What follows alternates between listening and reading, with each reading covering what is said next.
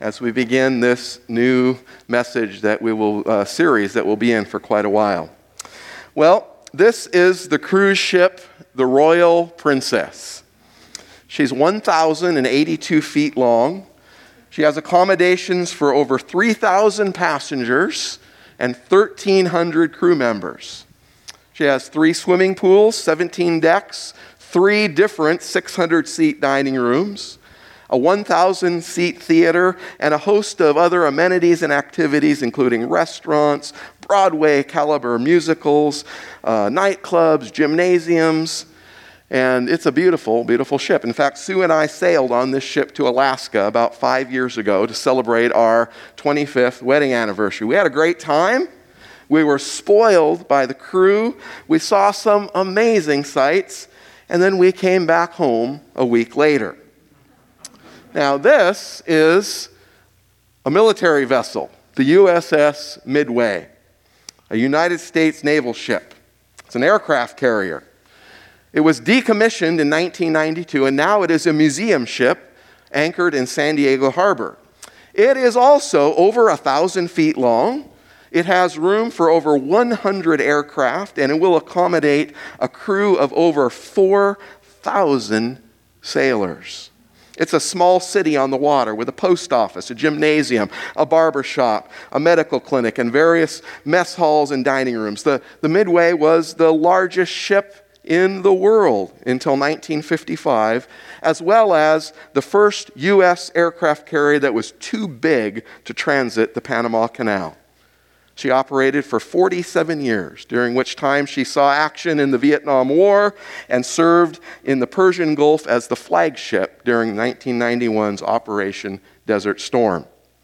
Sue and I were also on this ship a few years ago when we visited San Diego. We walked through the passageways, on the flight deck, and deep into the heart of this mighty warship, learning a lot about life on an aircraft carrier.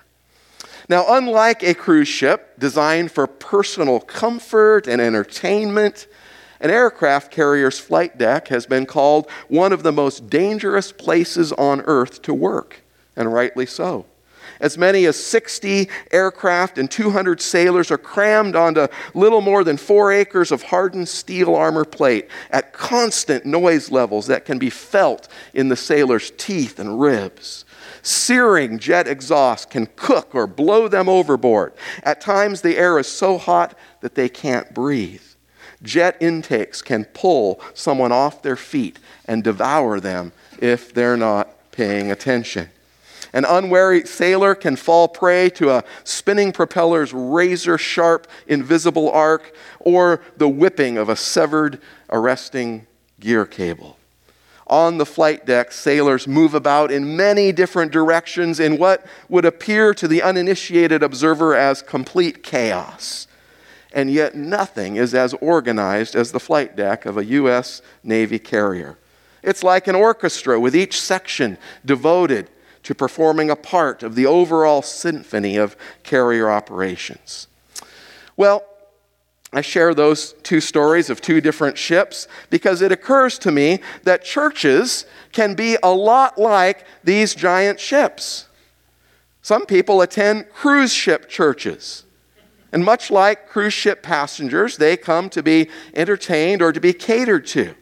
Not much is expected of those church attendees. In fact, they tend to rate the quality of their experience, the music, the sermon, the programs, and the way that it makes them feel, much like cruise ship passengers rate their satisfaction on various aspects of their vacation. Cruise ship churches tend to be internally focused on the needs of their regularly attending members. The main goal at these churches, as on a cruise ship, is to keep the customer happy and complaints at a minimum. Leaders in a cruise ship church focus on the existing members rather than pursuing those far from God or encouraging others to do so. Very little of the church's calendar or training or communication is spent on activities to reach the lost or to help those in need outside of the church. There are, however, churches that are more like aircraft carriers. These churches are designed to empower all members to find their God-given purpose in life, to equip and to send them on missions into the world to reach and to serve those who don't know Jesus. Much like in the crew of an aircraft carrier is all about launching military planes and equipping them to carry out their various missions. An aircraft carrier is about the same size as many of those large cruise ships, housing thousands of people. But what distinguishes an aircraft carrier isn't its size, it's the efficiency on the flight deck. The crew of an aircraft carrier can launch a plane every 25 seconds, all in a fraction of the space of a typical landing strip. The mission pervades every aspect of that ship, from the captain to the person who restocks the ship's vending machines. Everyone on an aircraft carrier knows his or her particular role and how it supports the mission to equip, prepare, launch, and receive aircraft back from their crucial assignments. An aircraft carrier church has a clear mission that stems from the Great Commandment and the Great Commission. Everyone in the church knows why the church exists, and they play a role in its crucial mission. And it is my prayer and my hope that Garden Way Church can be more and more like an aircraft carrier and less like a cruise ship. Instead of meandering slowly about, may we live on mission. Instead of focusing on personal preferences and pleasure, may we be focused on our God-given purpose. And instead of just cruising through life, may we be committed to the Great Commandment and the Great Commission. Well, today we are beginning a brand new series called The Gospel of Mark, Servant and Savior. And this series is going to take us all the way through Mark's gospel as we focus on our Lord Jesus and the life of service and mission that he modeled for us, his followers. It's going to take us some time, but we're also going to take a few breaks along the way for special events and holidays. And so I want to begin today, and we're just going to look at the very first verse of Mark, the Gospel of Mark, and then we're going to just consider some of the unique elements of Mark's letter, Mark's Gospel. And so if you have your Bible, it's open to Mark 1:1. Here is the first verse. The beginning of the gospel of Jesus Christ, the Son of God. Well, it's interesting to me that Mark starts with the launch of Jesus' formal ministry. Unlike Matthew and Luke, who begin with the events surrounding the birth of Jesus, Mark starts with Jesus getting involved on mission. The word beginning can refer to the cause or head of something. Jesus is before all things, as we're reminded in John chapter 1, verse 1, where it says, "In the beginning was the Word." But beginning can also refer to the start of something, like a road. At a deeper level, Mark is telling us that he is about to begin something brand new. We might think of it much like Genesis 1:1, where it says, "In the beginning." Let's get started. And then the gospel, the word gospel. That literally means the good news that God has provided salvation for everyone through the life, the death, and the resurrection of Jesus Christ. And the use of that word gospel would have surprised Mark's readers in the first century in at least two ways. First, for those who had a Jewish background and an understanding of the Old Testament, they would have been intrigued by Mark's use of the word gospel because perhaps they would have thought back to that famous prophecy in Isaiah 52:7, where we read of the coming of God to a people who have been in exile. Isaiah writes, "How beautiful upon the mountains are the feet of him who brings," what? "Good news. who publishes peace, who brings good news of happiness, who publishes salvation, who says to Zion, your God reigns. And so that would have piqued the interest of the Jewish reader of Mark's gospel. But then many of the people in Mark's world were from a Roman background. And the word gospel would have drawn them in as well, because they would associate gospel with some significant event that would change world history, like the birth of an heir to the emperor. There's one famous historical inscription that reads like this: the birthday of Caesar Augustus was the beginning, the gospel for the world, the beginning of the world for the gospel, the good news that comes to men through him. Now that's a secular source about a pagan emperor, but the word gospel is applied to talk about his birth. Isn't that interesting? How that word could draw in both people from a Roman background and a Jewish background. Now, we commonly say that there are 4 Gospels in the New Testament: Matthew, Mark, Luke, and John. But really, there is really just one Gospel.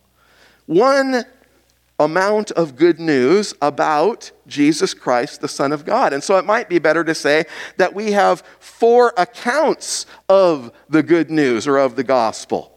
And each of them have a kind of a different angle and a different purpose. And so in that sense, it's not really Mark's gospel. It's the good news of great joy about Jesus Christ.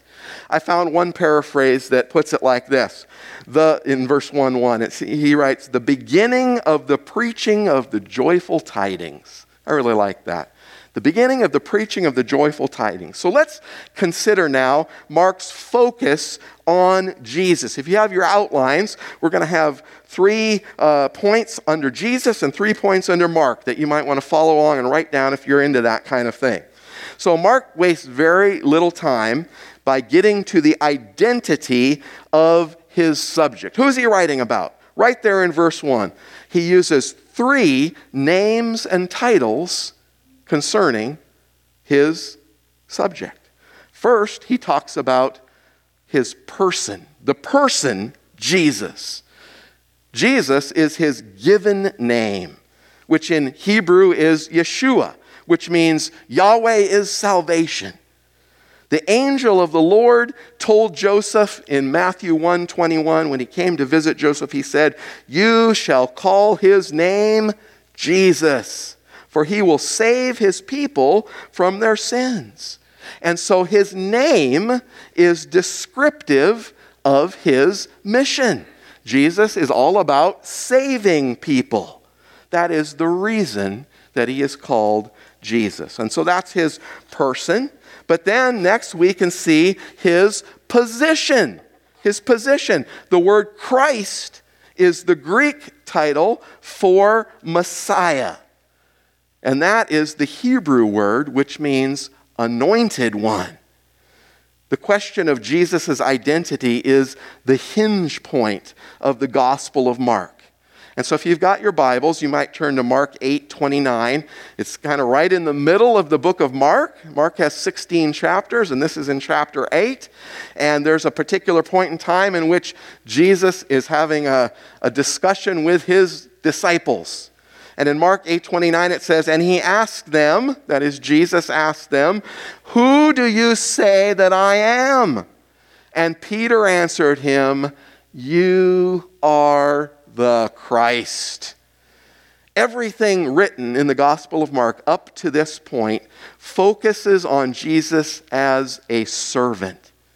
And everything from this point forward follows and sets the scene for his work as a Savior. And so those are the 2 themes that we're going to be following all the way through this book: servant and Savior. It's really the hinge of the book, and it's the hinge of our lives. Peter confessed Jesus as Christ, the anointed one, the one sent from God. And by the way, have you done that? Is Jesus your Christ? Have you recognized his position as your Savior? And then finally, we want to look at his power. His power. The Son of God. The Son of God. This bold title conveys full divine status. Jesus was no mere man. He is the Son of God. Take a look at verse 11 in chapter 1. This is at Jesus' baptism, and it says, "A voice came from heaven.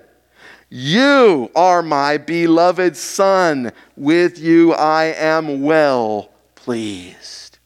And then if we skip a few chapters up to Mark 3:11, it tells us that when some demons came and saw Jesus, they knew who he was. They came and fell down at his feet, it says, and they cried out, "You are the Son of God." And then if we flip all the way to the back of chapter 15 in the Gospel of Mark, there's a confession by the centurion, the Roman soldier in charge of the crucifixion of Jesus. And if Peter's confession of Jesus as the Christ is the hinge point, then we might say that this military man's declaration is the high point. He said, the text says, "And when the centurion who stood facing him," that is Jesus, "saw that in this way he breathed his last, he said, 'Truly, this man was the Son of God.'" That confession comes from a hardened warrior, a soldier who's put his life on the line for the pagan Roman Empire. And as he watches Jesus die, he comes to understand Jesus was much more than just another criminal to be crucified that day. He was the Son of God. And so in one brief opening verse, Mark introduces us to Jesus through his person, through his position, and through his power. Now, I want to spend a few minutes just exploring the life of this man that we call Mark, who wrote this gospel that we are going to be examining over the next several months. And the first thing that I want you to notice is the person of Mark, his person. Now, his official name was John Mark. John is a Hebrew name, a Jewish name, which means grace of God. And Marcus was his Roman name, which means the hammer. So if you put those together, we could call him the Holy Hammer. That would be a great nickname to have, wouldn't it be? The Holy Hammer. Now we know that Mark's mother's name was Mary, and that she owned a rather large home in Jerusalem. We don't know anything about his father. We speculate that perhaps his father was Roman. Perhaps Mark's mother was a single parent. We just don't know. We do know that the Apostle Peter was like a father figure to Mark. He led him to faith in Christ, and he mentored him as a young man. In 1 Peter chapter 5 in verse 13, Peter calls Mark his son. Although Mark was not one of the original 12 disciples, he learned about the Lord through Peter. And so here there are two kind of what we would call highlights, or maybe we should call them lowlights from Mark's life that I think are worth mentioning as we begin studying his gospel. And the first is that Mark fled from Jesus. On the very night before Jesus was crucified, in Mark 14, verses 51 and 52, Mark, writing his gospel, gives us kind of an autobiographical comment, a comment about himself. He doesn't name himself, but he says, "And a young man followed him," that is Jesus, "with nothing but a linen cloth about his body. And as they seized him, he left the linen cloth and ran away naked." How would you like that to be your heritage as a Christian leader? Everybody remembers you as the kid that ran away through the bushes naked. So while Peter, we know, later ends up denying Jesus, we know that Mark ditched him. And then the second thing we know about Mark is that he kind of folded on the Apostle Paul. Many years later, the Apostle Paul and his co-worker Barnabas took Mark on a short-term mission trip. In Acts chapter 13, he's referred to as their assistant or their helper. And when things got messy, Mark quit. he ended up going back home. And this caused some conflict on the flight deck there between Paul and Barnabas. Barnabas gave Mark a second chance, but Paul was not willing to, and so they went their separate ways. But later on, many years later, Paul kind of gave in. He relented. And he, I think, perhaps remembered that God loves to redeem and restore those who have folded on him. And so I want you to hear this little amazing statement from Paul in 2 Timothy chapter 4. As he's writing to Timothy, Timothy's kind of his right-hand man, and he's giving some final instructions. In chapter 4 and verse 11, he says to Timothy, Get Mark and bring him with you, for he is very useful to me in ministry. Isn't that amazing? Mark fled. He folded. But because of God's faithfulness, he got back up and he followed Christ. I find it very interesting that Mark bailed, that Peter, he failed, and yet both of them got back on mission. Aren't you glad that our past failures don't disqualify us from following Jesus? I hope that you find that encouraging.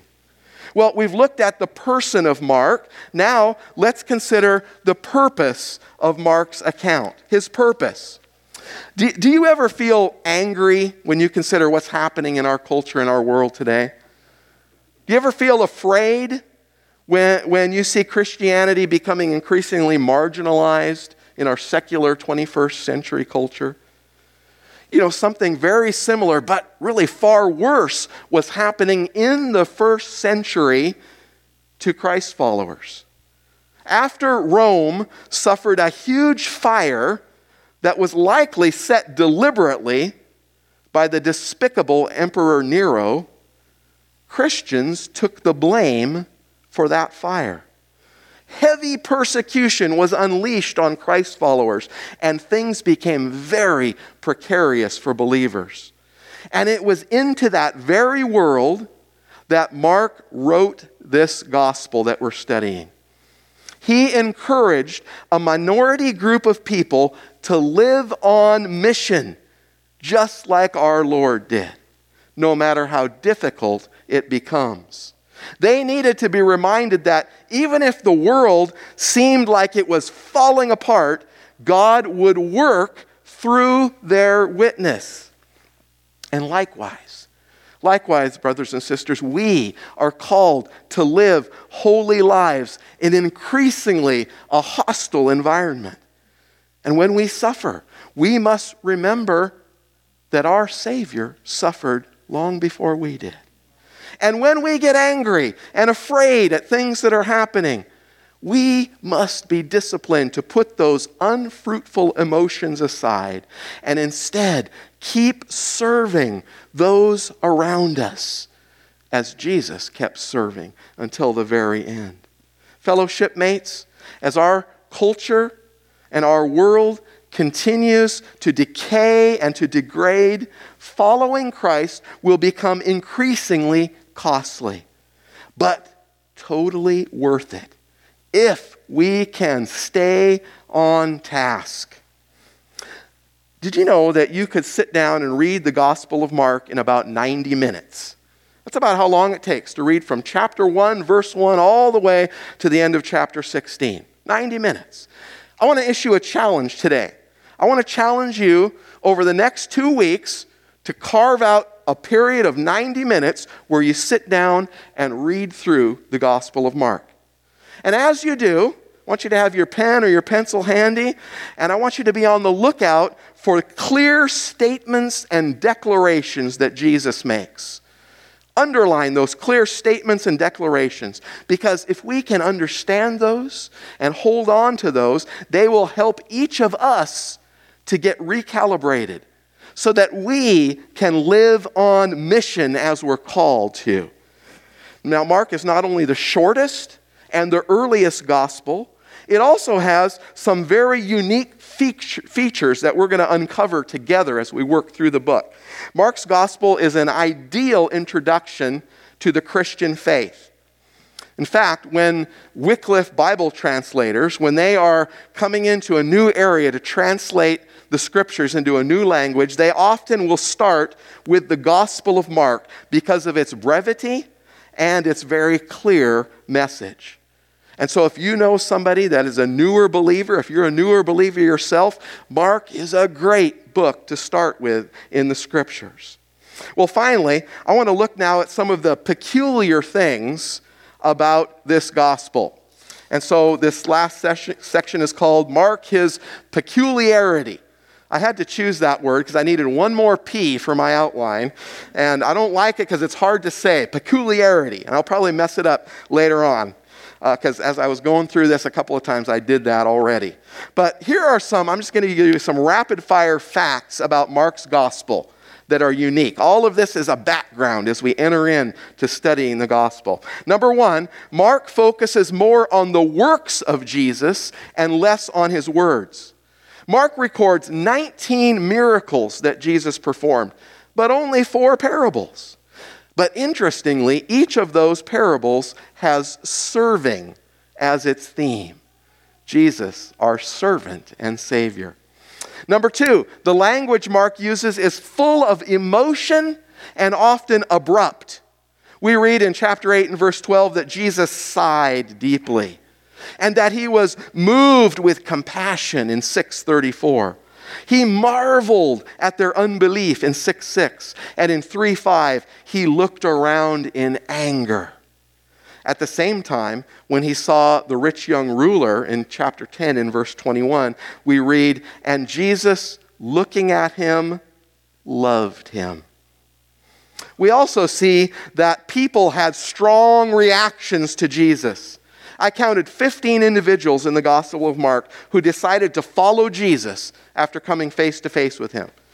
People were never passive about Jesus or bored with him.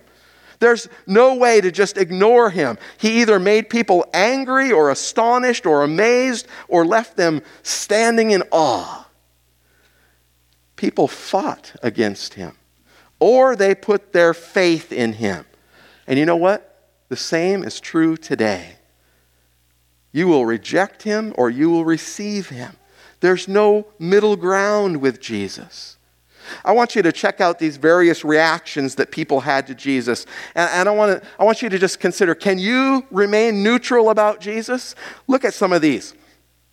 They were all amazed so that they questioned amongst themselves.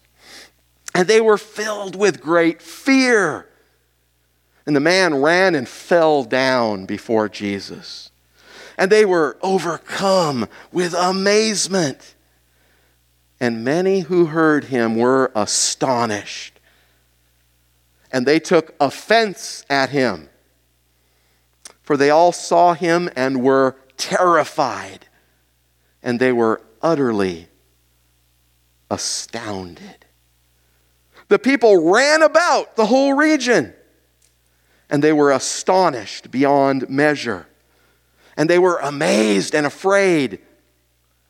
The leaders feared him because all the crowd was astonished.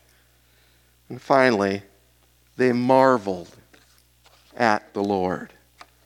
And so here are some questions for you.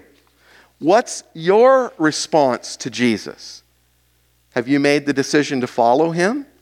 What's your reaction to what he has done for you? Here's another peculiar point about the Gospel of Mark. Number 3, Jesus acts quickly to meet needs. He acts quickly. We see in Mark's use of the word immediately or straightway. He uses that word 42 times in his short gospel to convey a sense of vividness, of excitement, of movement. The Gospel of Luke, which is much longer than Mark, only uses the word immediately 7 times. One commentator called Mark's gospel a moving picture of the ministry of Jesus. Don't you just love that Jesus is all about forward motion? That's who our Lord is, All about forward motion. I recently talked to a friend who spent numerous years in the U.S. Navy, and he helped me to understand that aircraft carriers are all about forward deployment and presence. He described their purpose to defend and to go forward, and also to be ready to help during catastrophes. We often see that in the news, don't we? When there's a great catastrophe somewhere around the world, the United States will often send a carrier group to meet the needs.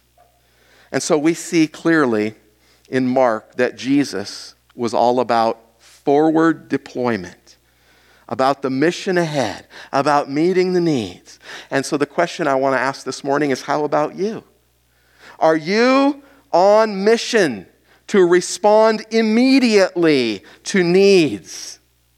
Or is there some mission drift going on in your life?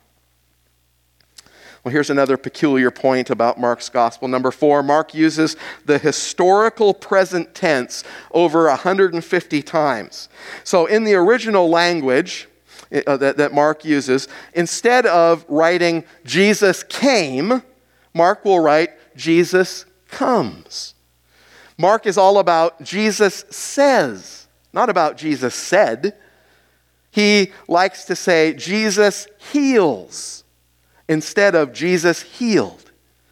You see, Jesus did all those things in the past, but as Mark writes his gospel, he wants us to understand Jesus is still doing those things in the present.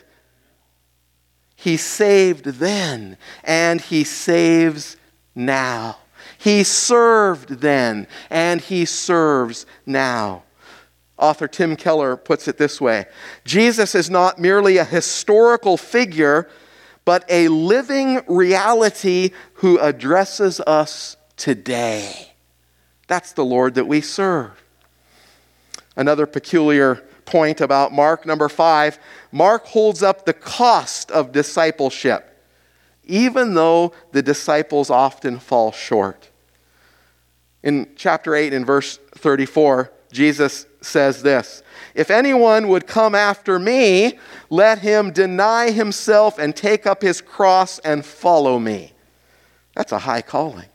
And Jesus continually calls his followers to complete commitment. But when they fail, not if they fail, when they fail, our Lord comes alongside and he urges us to get back on mission.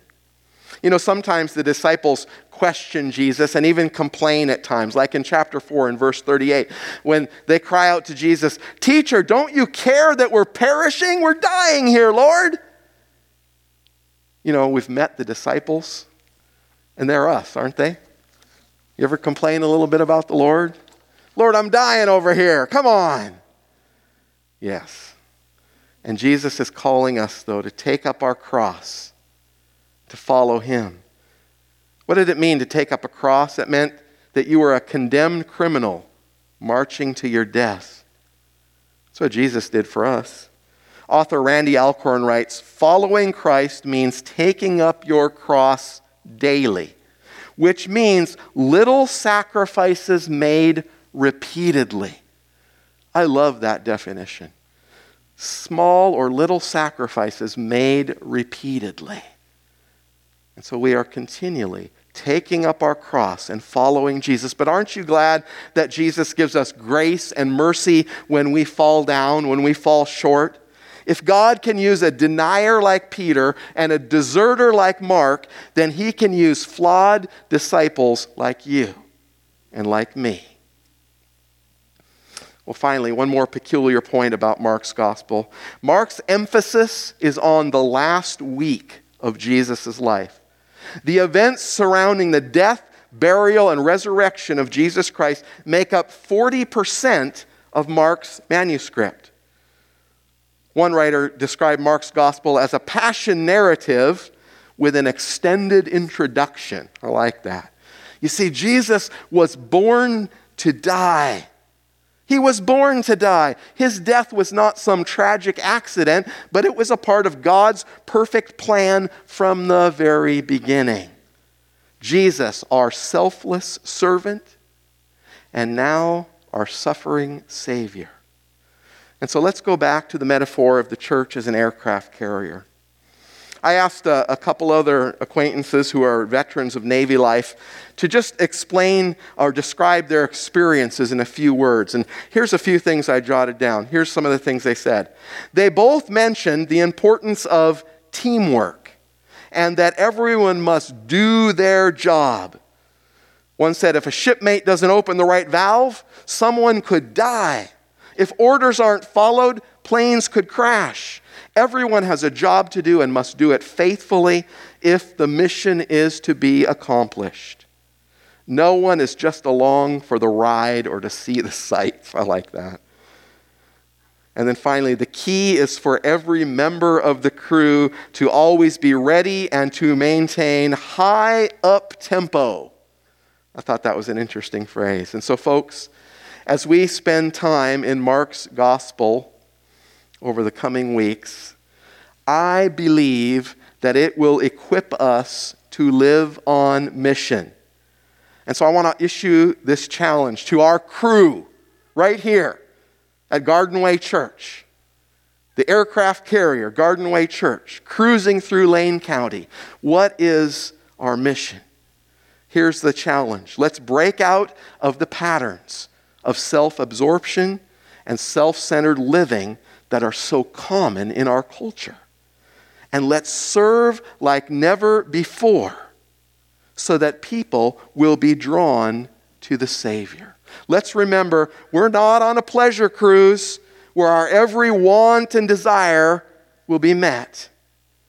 But rather, we are on a mission together as we fly the banner of Jesus Christ, as we spread His good news all around. Let's pray together. Father God, we are thankful for your word that is living and active. We thank you for Mark, who took the time to carefully craft these words, to put them together in such a way that it is understandable and it is bringing enthusiasm about our life for you, following you. And so, Father, we pray that as we spend time together working our way through this good news, this Gospel of Mark, Father, we pray that you would use your word in powerful ways to motivate us, to encourage us, to convict us, and, Father, to lead us where we must go on mission. It is in Jesus' name that we pray. Amen. Amen. Well, we're going to prepare to share together in the communion in just a few moments. The night before Jesus died, he gathered his shipmates for a meal and for some final mission instructions, if you will. And it's likely that that Last Supper was held in the home of Mark's mom. Jesus dined with his disciples in that upper room before he deployed them. I find it so interesting that he chose community right before he died. And so once again, he demonstrates to us that he is a servant by serving his team during their last meal together. And then he died as their Savior, urging them to live on mission by completing his mission.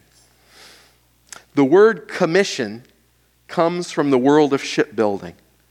A commissioned ship is one that is deemed ready for service. When a ship is ready to sail, it is placed into active service and it is sent on mission. Jesus desires for us to commune with him right now so that we can be calibrated and commissioned to live on mission for him. And it's not about our comfort, but all about our commitment to Christ. So I want to encourage you this morning, let's use this time to get off the cruise ship, to jump aboard the carrier under the command of our captain, Jesus Christ, the Son of God. Listen to Mark's account of the meal in Mark chapter 14, beginning in verse 22. And as they were eating, Jesus took bread, and after blessing it, he broke it and gave it to them and said, "Take this, it is my body." And he took a cup, and when he had given thanks, he gave it to them, and they all drank of it. And he said to them, "This is my blood of the covenant, which is poured out for many." So just in a moment, as the music plays, we invite you to make your way to one of the 4 tables, 2 at the back, 2 at the front, where you can receive the bread, the body of Christ, the cup, the blood of the new covenant, which is poured out for you and for me. May God bless you as we share together in this simple supper, remembering, reflecting, and recommitting.